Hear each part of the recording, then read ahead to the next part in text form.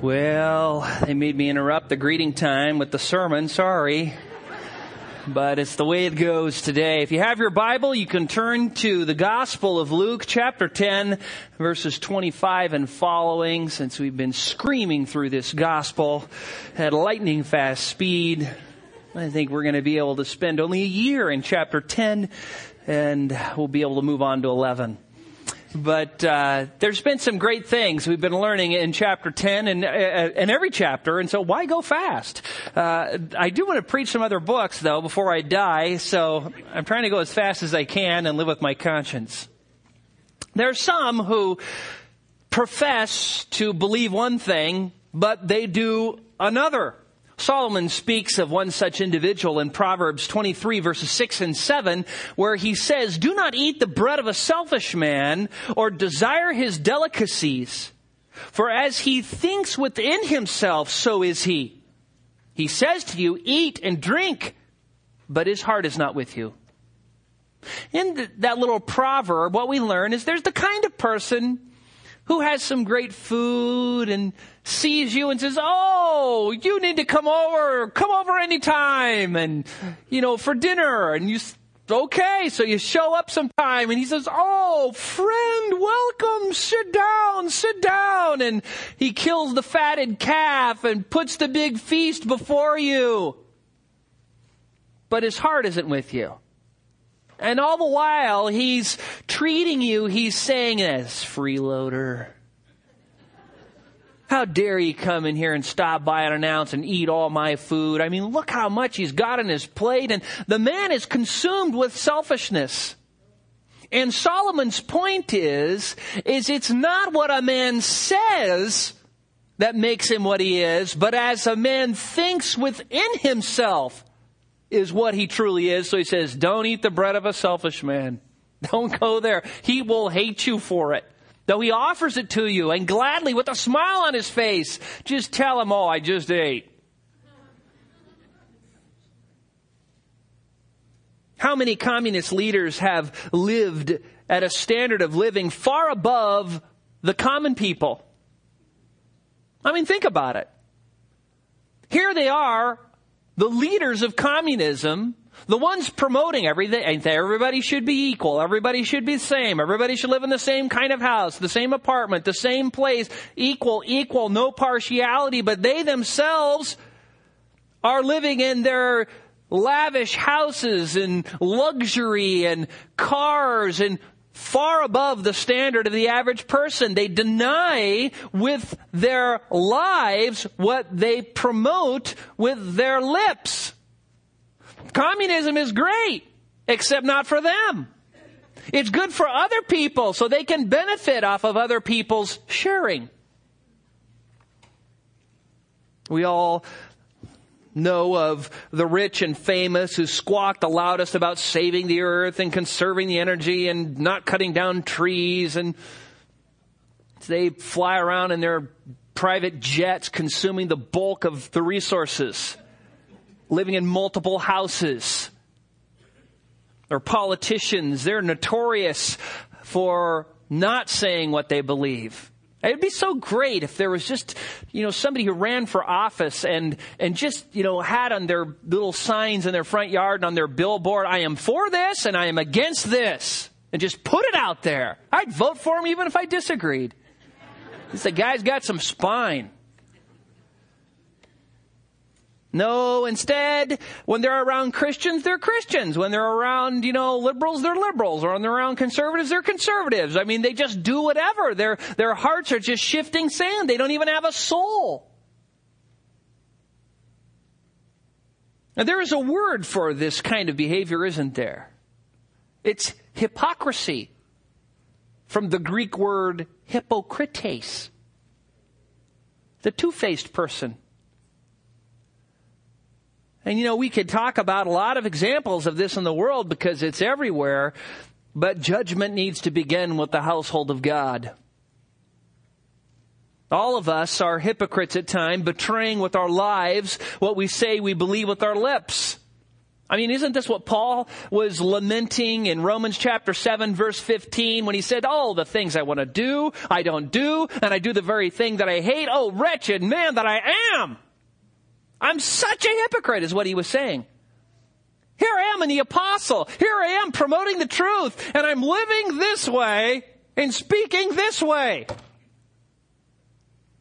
It just eked him to no end. And every believer knows that they're a hypocrite to a degree, in some areas more than others. And every believer just loves what Paul said there because they go, yeah, that's me too. We want our life to match up with the truth. We want to be like Jesus if we're truly saved. And yet we see this sin in our life and sin in our soul. And so we keep confessing and striving, knowing that in this life we're never going to match up perfectly with the Word of God. Yet there is another kind of religious hypocrite that is quite different. And that person might be described as the religious pretender. The person who really isn't saved at all, but thinks they are. They say they're saved. They claim all the right doctrines. They go to church. They have a pretty good grasp of the Bible, but they don't know God. And it's this kind of individual that we encounter in our text this morning. Our text this morning is really an introduction to the parable of the Good Samaritan. I'm sorry I upset you. No. Oh, I should have spoke softer. The parable of the Good Samaritan. Yeah. You know, you have this situation that leads to Jesus giving the parable. And usually when I teach in a parable, I just give the situation and jump into the parable. But as I was looking at this particular person, this person that gave rise to the parable of the Good Samaritan, I thought there's some things here that are so good, we just got to look at them first. So that's what we're going to do this morning. Now, if you've been here, you've known that in Luke, the beginning of Luke, Jesus prepares the disciples, the 70 disciples, sends them out with power to preach the gospel. They go out, they return, they tell them how excited they are. Jesus then gives them some more instructions based off of their comments of coming back. And then comes this text in verse 25, and we aren't quite sure if Luke includes it here because it followed right after or whether it's a totally different situation. There's not really anything in this text, this situation leading up to the parable of the Good Samaritan that is in any of the other Gospels. So we don't know if it's kind of very closely related, chronologically connected, or whether it's just a whole different incident at a different place and time, and Luke just puts it here as the next thing he wants to include. We don't know.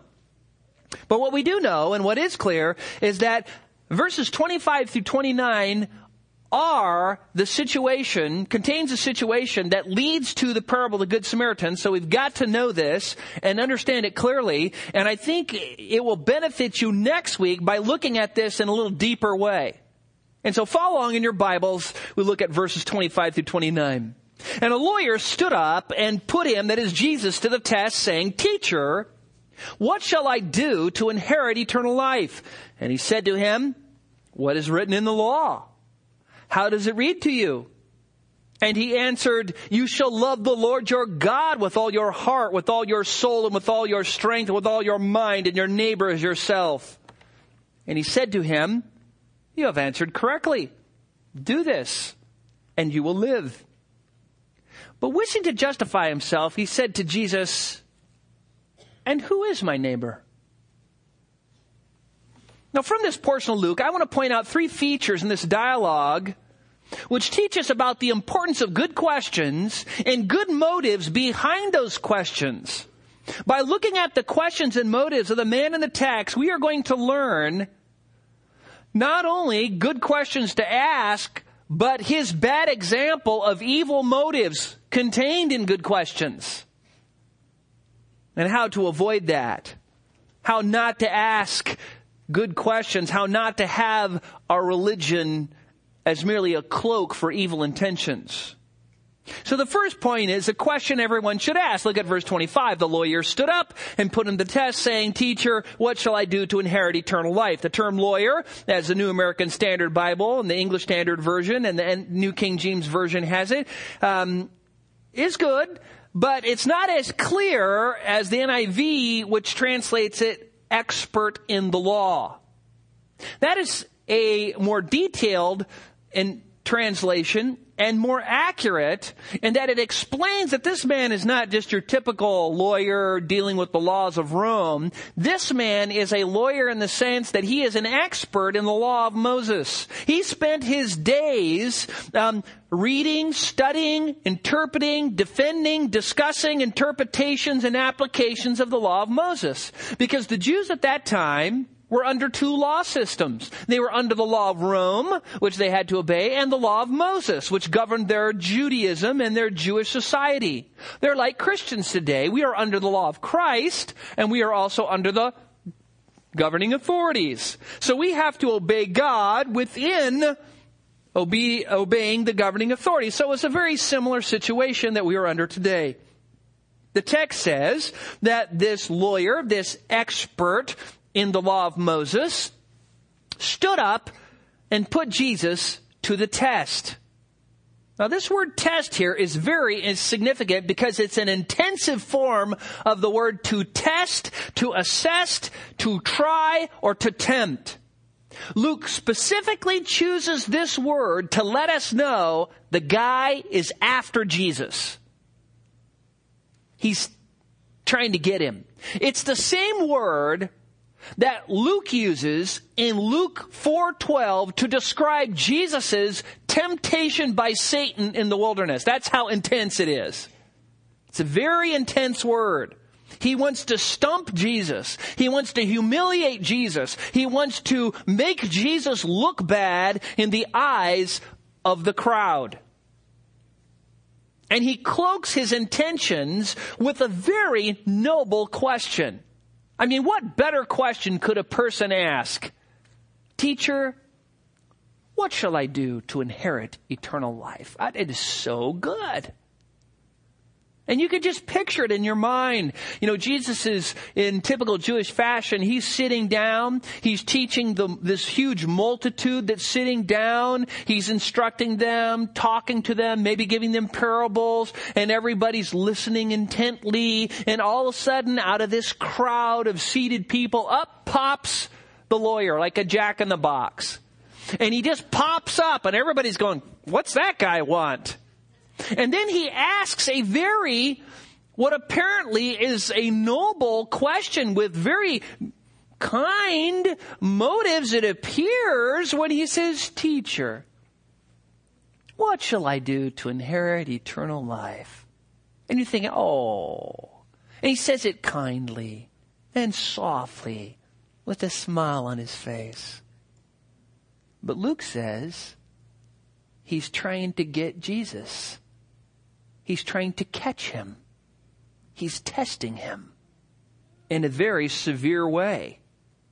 The crowd doesn't know it, and they're looking at the man, but Jesus knows it because he knows the man and the motives of his heart.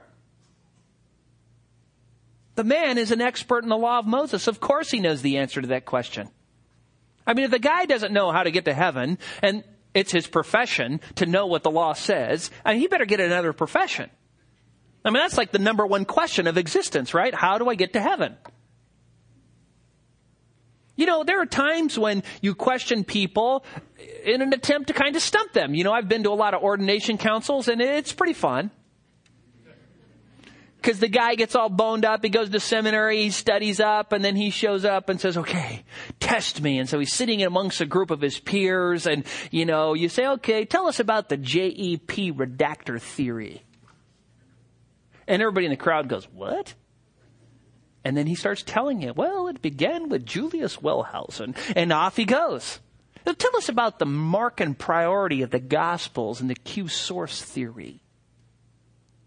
Tell me about the aseity of God. See, these are questions you throw out because you're thinking, this guy's supposed to be an expert. This guy should know these things.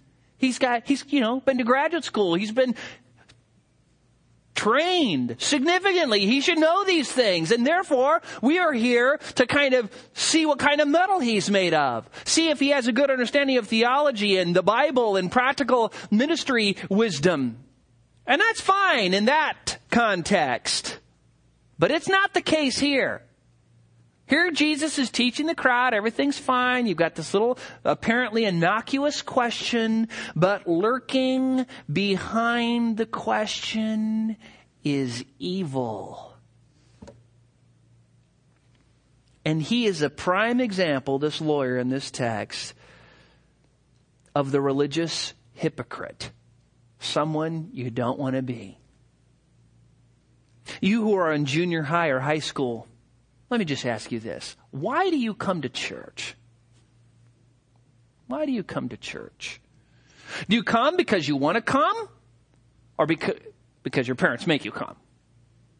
And if you do want to come, why do you want to come? Is it because you love God? Because you love God's people? Because you love learning about the Bible and worshiping God corporately with the saints? Or do you come to church to look religious? Maybe because you have a crush on somebody and they attend here. Or maybe because your mom won't buy donuts and you can get them here for free.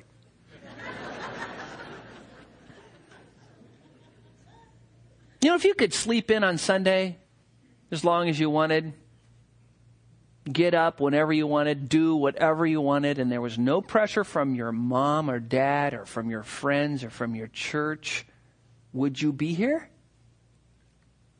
Would you be here? The religious hypocrite pretends to be one thing, but in their heart, they're another.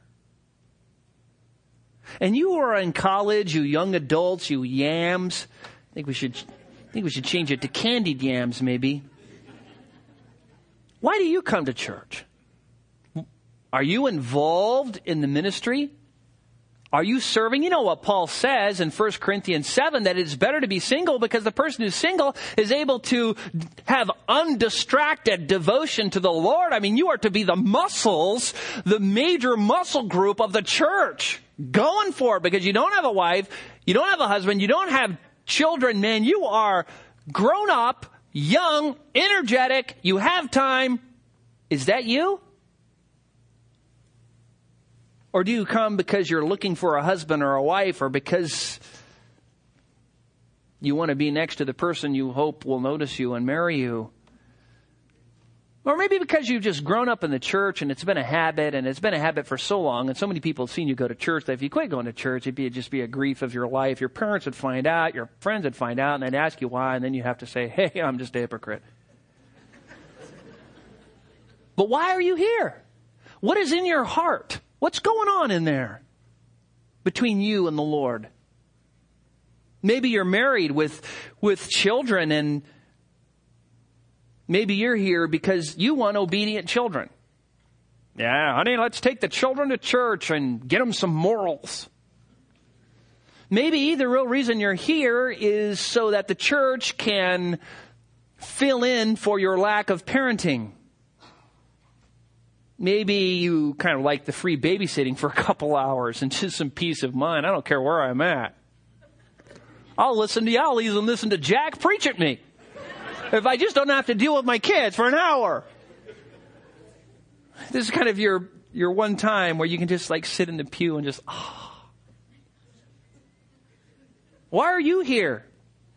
Are you here because you want to fix your husband or fix your wife, or you want to be noticed? You want other people to admire you? Is your love confined to the Lord to a little 2-hour period on Sunday, and the rest of the week you become what you really are? And you whose children have moved out, you empty nesters, you seniors who have life experience, who have wisdom, knowledge, resources, who are almost up at the same level as singles as far as undistracted devotion to the Lord. What are you doing? Why are you here? Are you here because you love the Lord, His people, His ministry, Does your life prove that? Or do you just say that and then do something else? Is church for you merely a place where you can hear your values promoted and you like it because, man, I'm all for God, country, and family? And so you come because, I like a place when there's moral people, upstanding citizens, where I don't smoke, drink, cuss, and chew. And so you come for that because you feel good in this environment.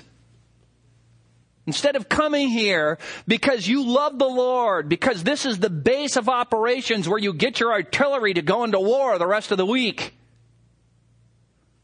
Regardless of your age, regardless of your position in life, how would you finish this question?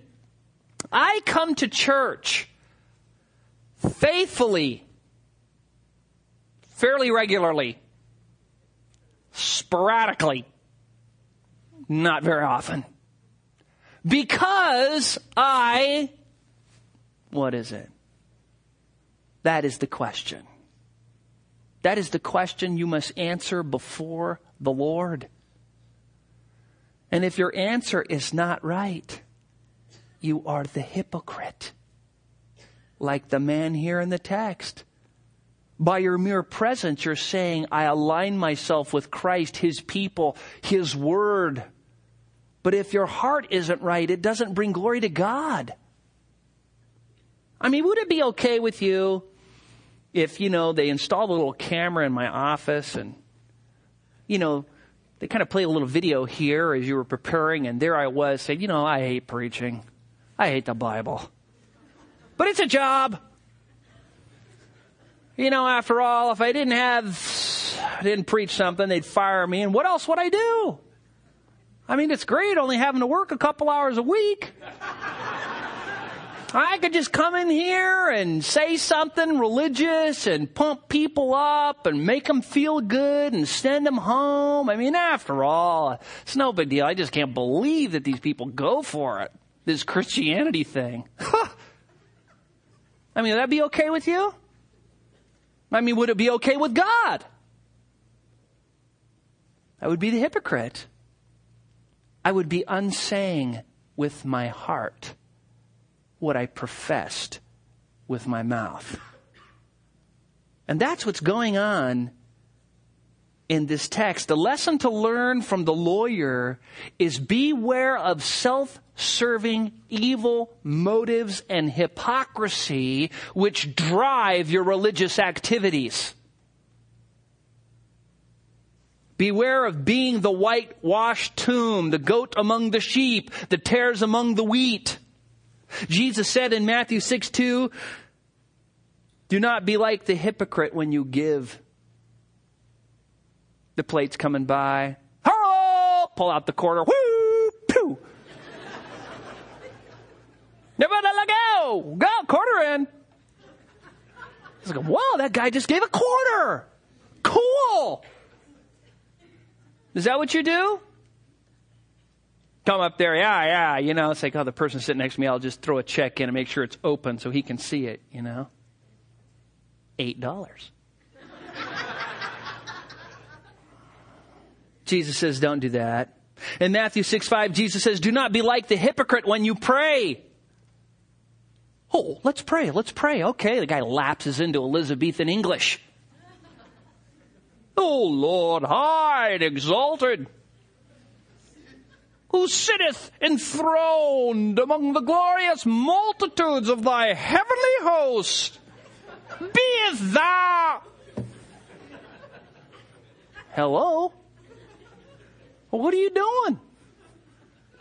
I thought you were supposed to be talking to God. Are you talking to me or God? Is this Shakespeare? Is this you praying to God?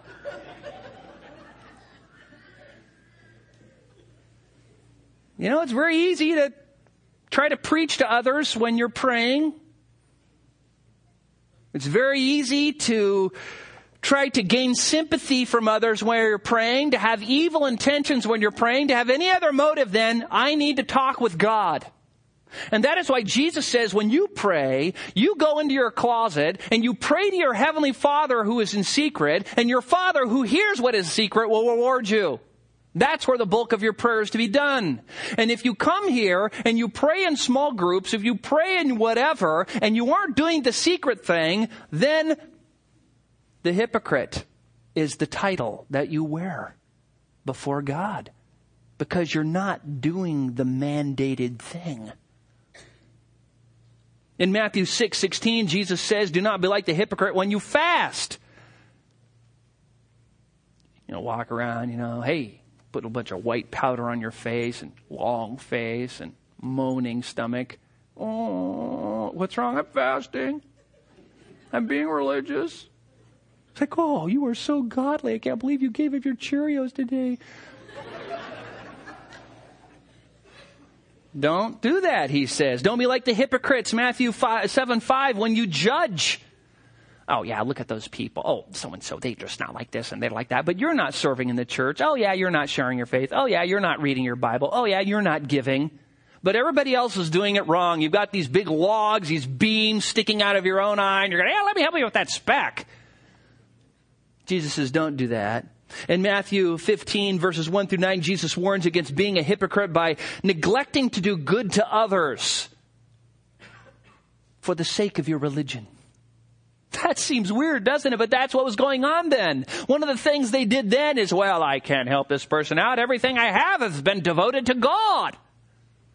I can't be giving. I can't be, helping the poor. I can't be helping so-and-so because my time, my resources, my money, my things have all been devoted to God. And of course, I can't be giving away what's God's. I'm a steward of it.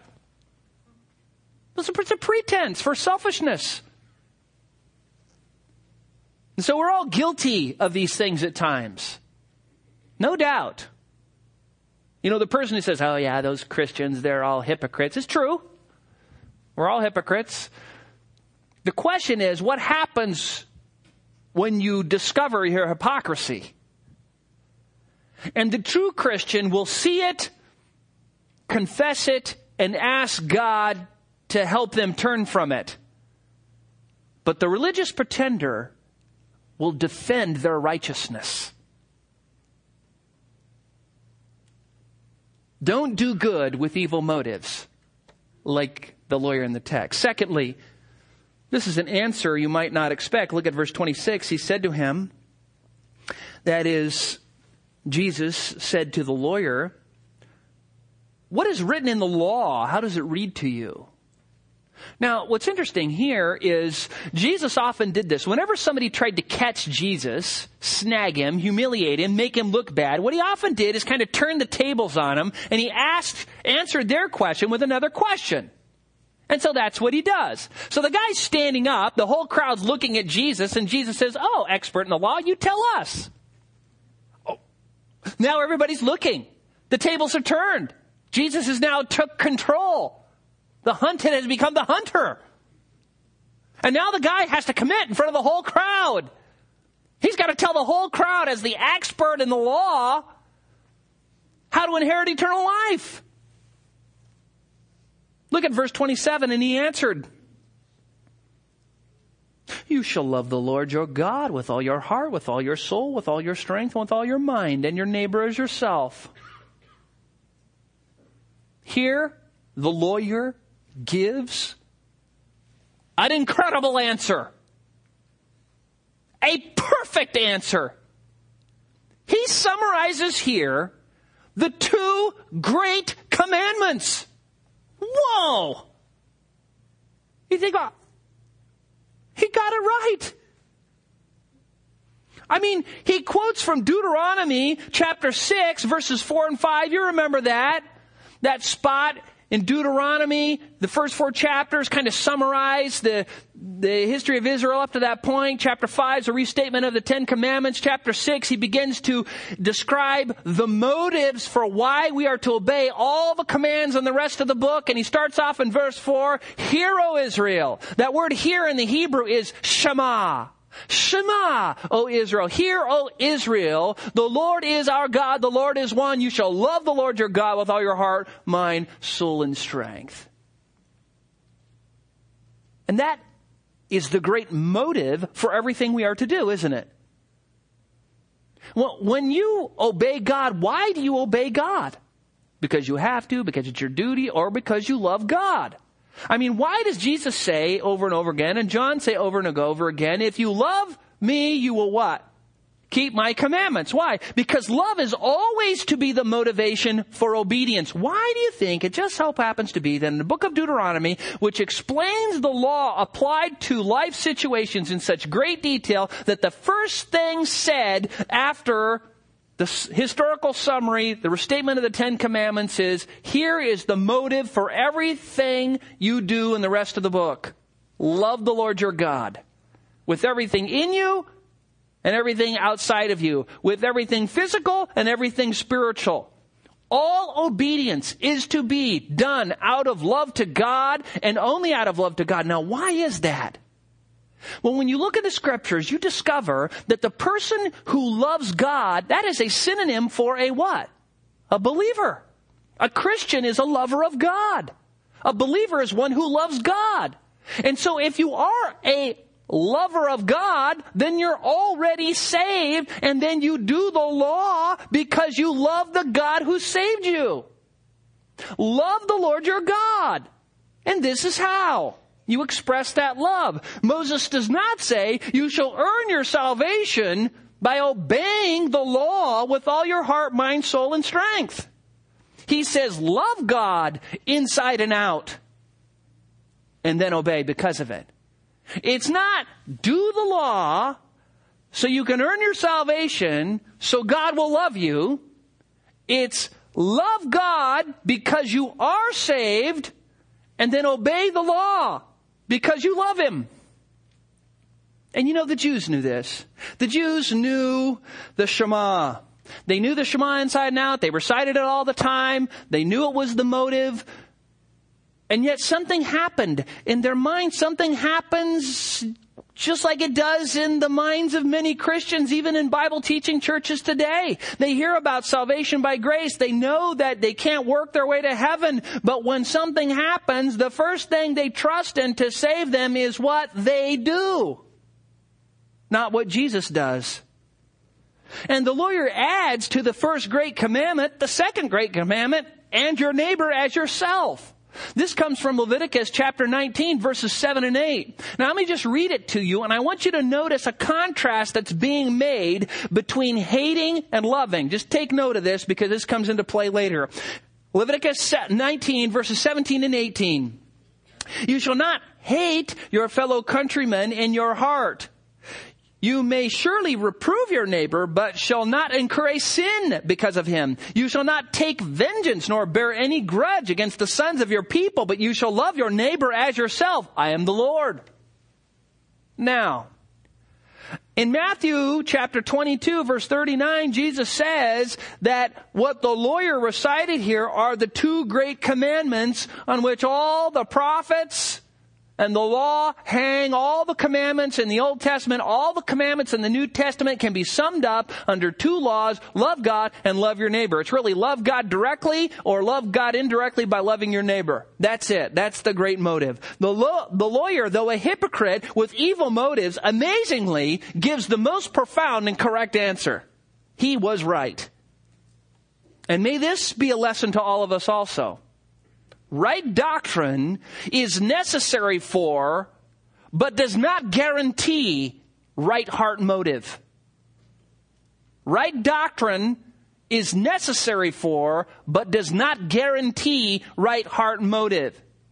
You can have right doctrine, and if it moves your heart, you will have right actions.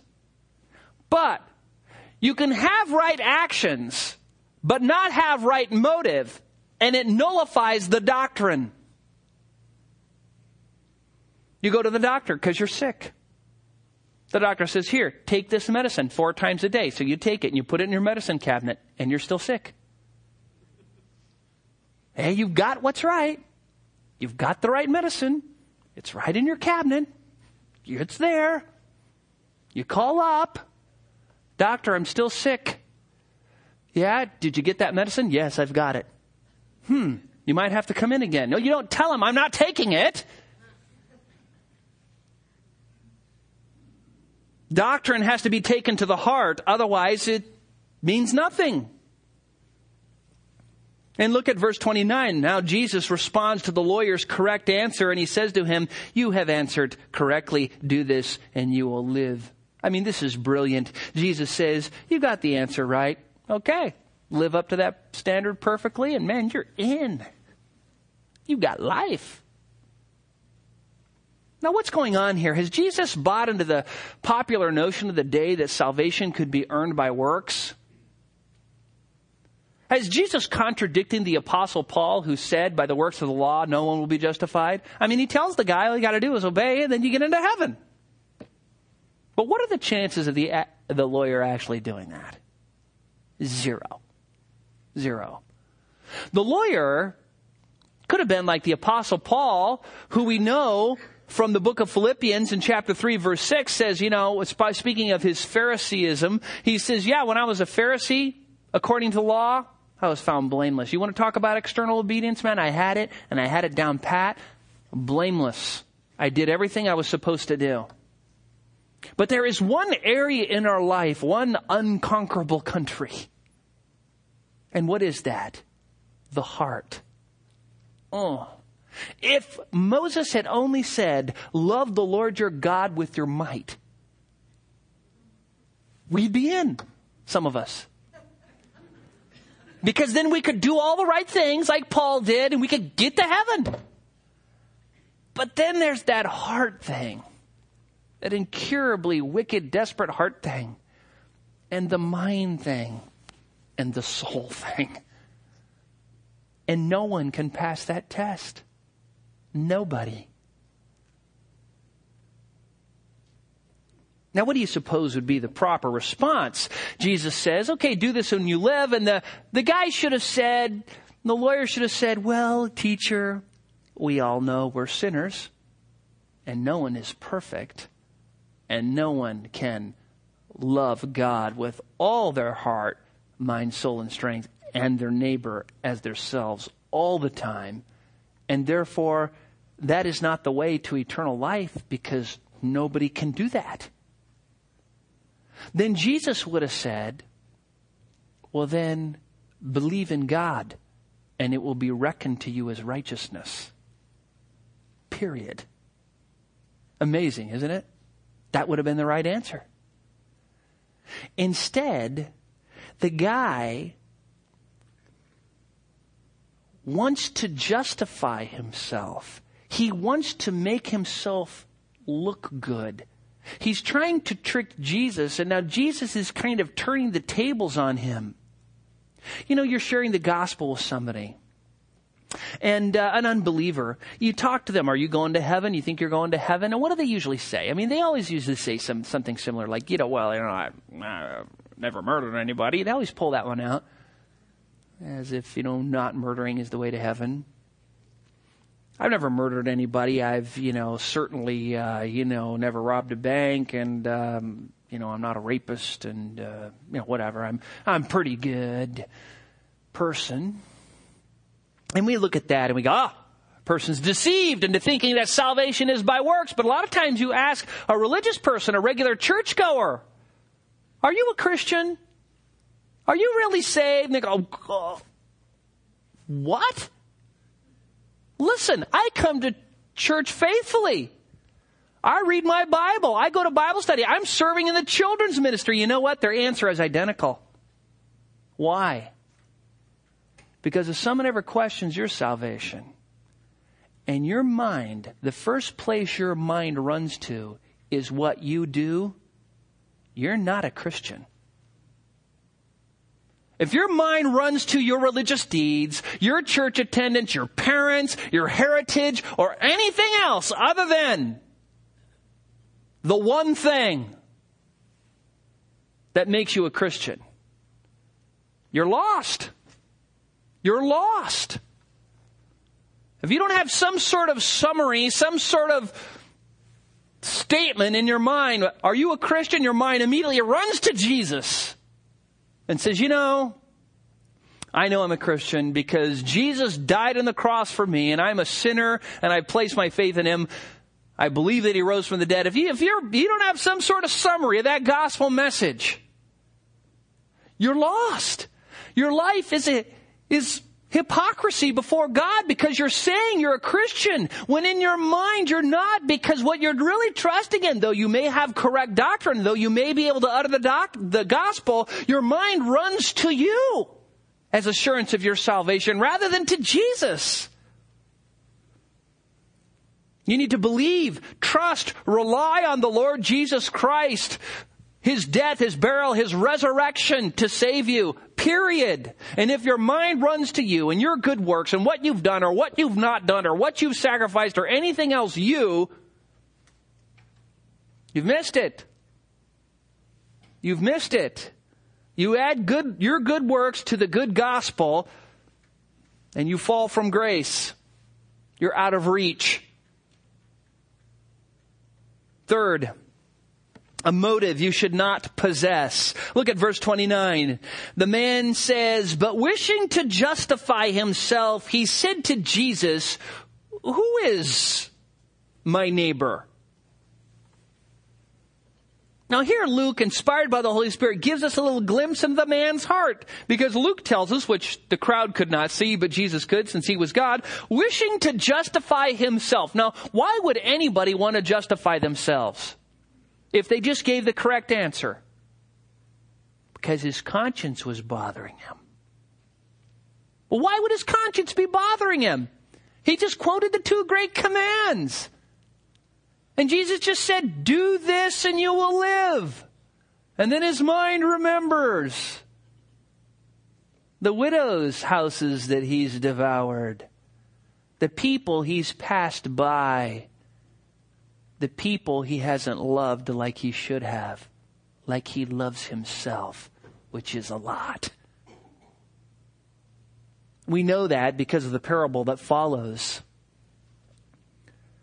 The Greek word translated justify means to pronounce oneself to be righteous, to declare to be innocent, to acquit someone of a crime. He wants to declare himself, show himself, prove himself to be righteous before Jesus. Why? Because he knows in his heart that he has not loved his neighbor as himself. He knows it, and Jesus knows it. And we're going to see by the medicine that Jesus gives next week. It's very likely the lawyer remembered a time when he didn't show mercy to someone, or maybe he's right now not showing mercy to somebody. And how could he justify that? Well, this is how he justifies that. Do you remember when we looked at Leviticus 19 verses 17, 18? Remember when we looked at those verses and I said, take note of the hate-love contrast? What they did is they did this. They justified their hatred towards non-Jews by saying, well, Moses says in the law that we are to not hate our fellow countrymen. Therefore, we are to only hate our non-countrymen.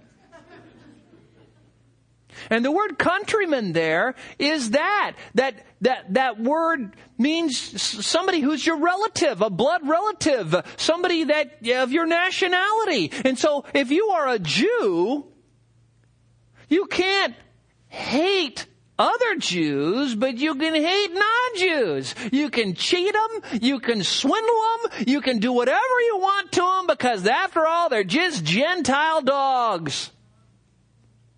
And this was the prevailing attitude of a lot of the Jewish leaders at the time. And Jesus actually addresses it in multiple instances in the gospel, which we don't have time to go into. The Jewish leaders, many of them, took this as an inference to act evil in an evil way towards those who were non-Jews. And of course, they ignored the context of the law, which was to instruct Jews how to function with other Jews in a Jewish society. So of course he says, your fellow countrymen. But Moses never says, and hate Gentiles. As a matter of fact, the law contained a whole bunch of laws about the foreigner and how to treat him in a loving way. Jesus actually addresses this faulty interpretation in Matthew chapter 5, verses 43 and 48 in the Sermon on the Mount. Listen to what he says. He says, you have heard it was said, you shall love your neighbor and hate your enemy. That was the prevailing mindset among the Jewish leaders. Hate your enemy, i.e. all non-Jews. Verse 44, but I say to you, love your enemies, pray for those who persecute you, so that you may be sons of your Father who is in heaven. For he causes the sun to rise on the evil and the good, and sends rains on the righteous and the unrighteous. For if you love those who love you, what reward do you have? Do not even the tax collectors do the same? If you greet only your brothers, what more are you doing than others? Do not even Gentiles do the same? Therefore, you are to be perfect as your heavenly Father is perfect. Jesus says you are to love everyone, and the reason you are to love everyone is because your Father loves everyone, and you are to be examples or be like your Father. And you are to love them. And so the lawyer, having bought into the love Jews, hate non-Jews mentality, his conscience is going off because there was debate. There were some Jews who said, no, we need to love everybody. Why?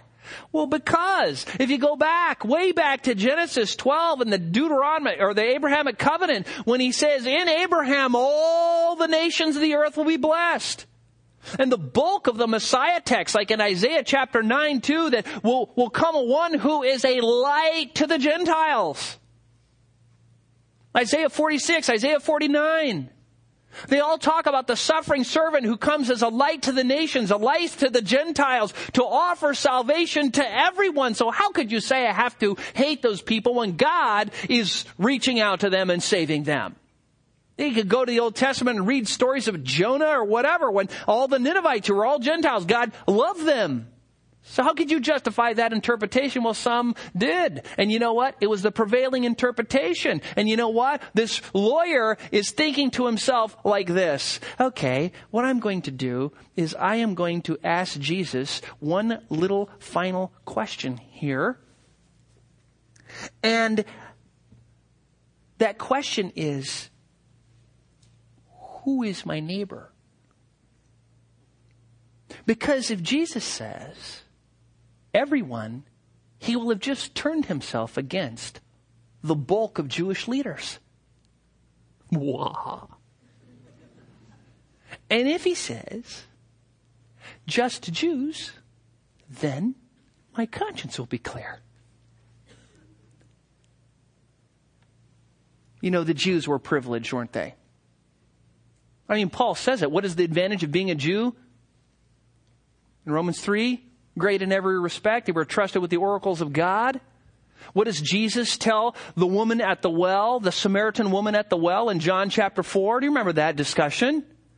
She comes to him and says, you know, teacher, let me ask you this. Our people, Samaritans, say that in Mount Gerizim is the place where people ought to worship, but you people, you Jews, say that Jerusalem is the place where people ought to worship. Remember what Jesus said? Listen, salvation is from the Jews. Let's just get that straight. Abraham was the Jew. The Jews had the law. The Jews had the prophet. The Jewish Messiah is a Jew. Salvation is from the Jews. But does that mean they're better than everyone else? No. Does that mean that they're smarter or they're better looking? No. Did God choose them because they were this incredible group of godly people? No. Deuteronomy 7 verses 7 and 8 tells us why God chose Israel. The Lord did not set his love on you or choose you because you were more in number than any of the other peoples, for you were the fewest of all peoples, but because the Lord loved you. That's why. That's why everybody gets saved. God so loved the world that he gave his only begotten Son. We know it. This guy didn't know it. This lawyer is an expert in the law, though. He knows all those texts. He knows Isaiah 42:6 and 49:6 and Isaiah 52:10. The Lord has bared his holy arm in the sight of all the nations, that all the ends of the earth may see the salvation of our God. He knew that.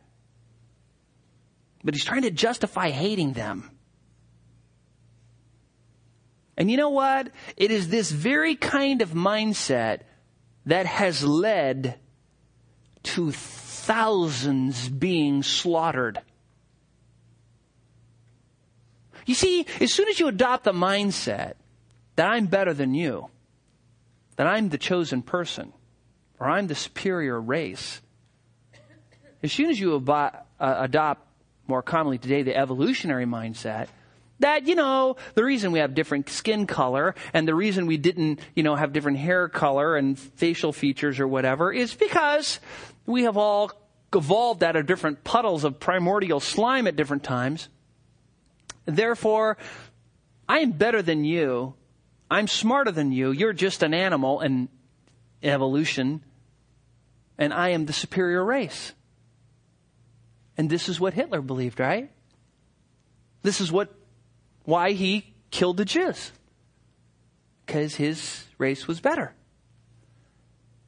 And the lawyer, having adopted this, could go, well, I need to go out in the world. And how often do you run into somebody in the world that's actually a blood relative in need?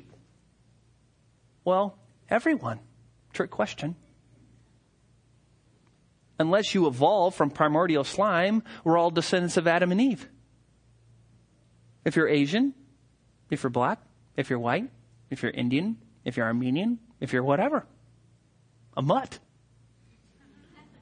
You are a blood relative of every other human being in the world, for God only created one race, the human race. Yes, he dispersed them at the Tower of Babel, but we're all blood relatives. That is the Christian view. That is the biblical view. We are all created in the image of God. Therefore, we all have inherent value. And so this man now, trying to justify himself, says, oh, but who is my neighbor? And you know what Jesus says? So you have to come back next week. But I want to leave you today with three kind of thoughts. One is this. You leave here today, you ask yourself this: do I know how to inherit eternal life? That is the question of the ages.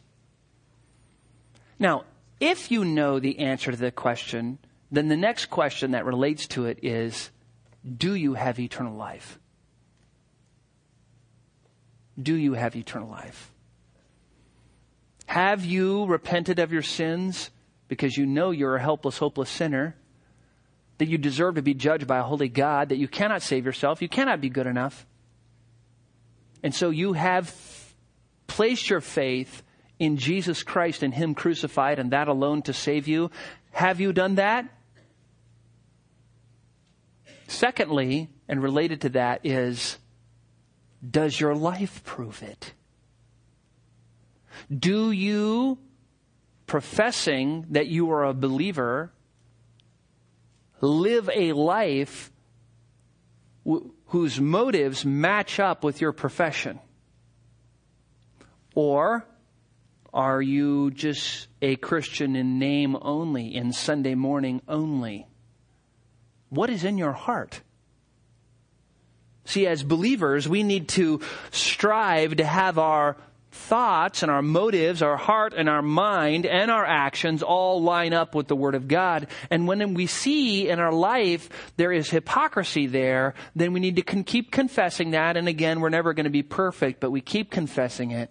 We keep asking God for help, and we keep pressing on toward the mark, and we don't defend our righteousness because we're not. We're only righteous because we're in Christ, not because we are righteous. Let's pray. Father, we thank you for this text, and Father, what a great introduction to a grand slam parable, which, Lord willing, we'll be able to look at next week.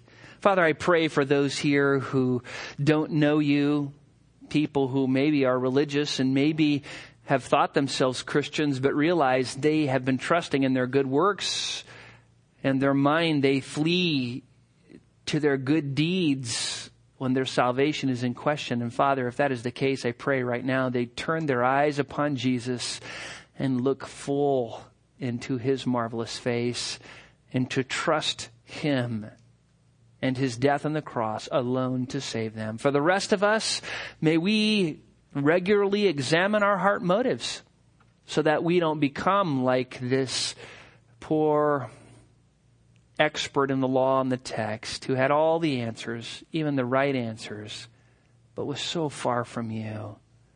Father, help us not to have a deceived religion. Father, good deeds and sound doctrine with a bad heart. Help us to have a heart that both believes and moves us to do what you would have us to do out of love, so that you might be glorified and that we might have that joy which you promise us. Father, we pray this in Christ's name. Amen.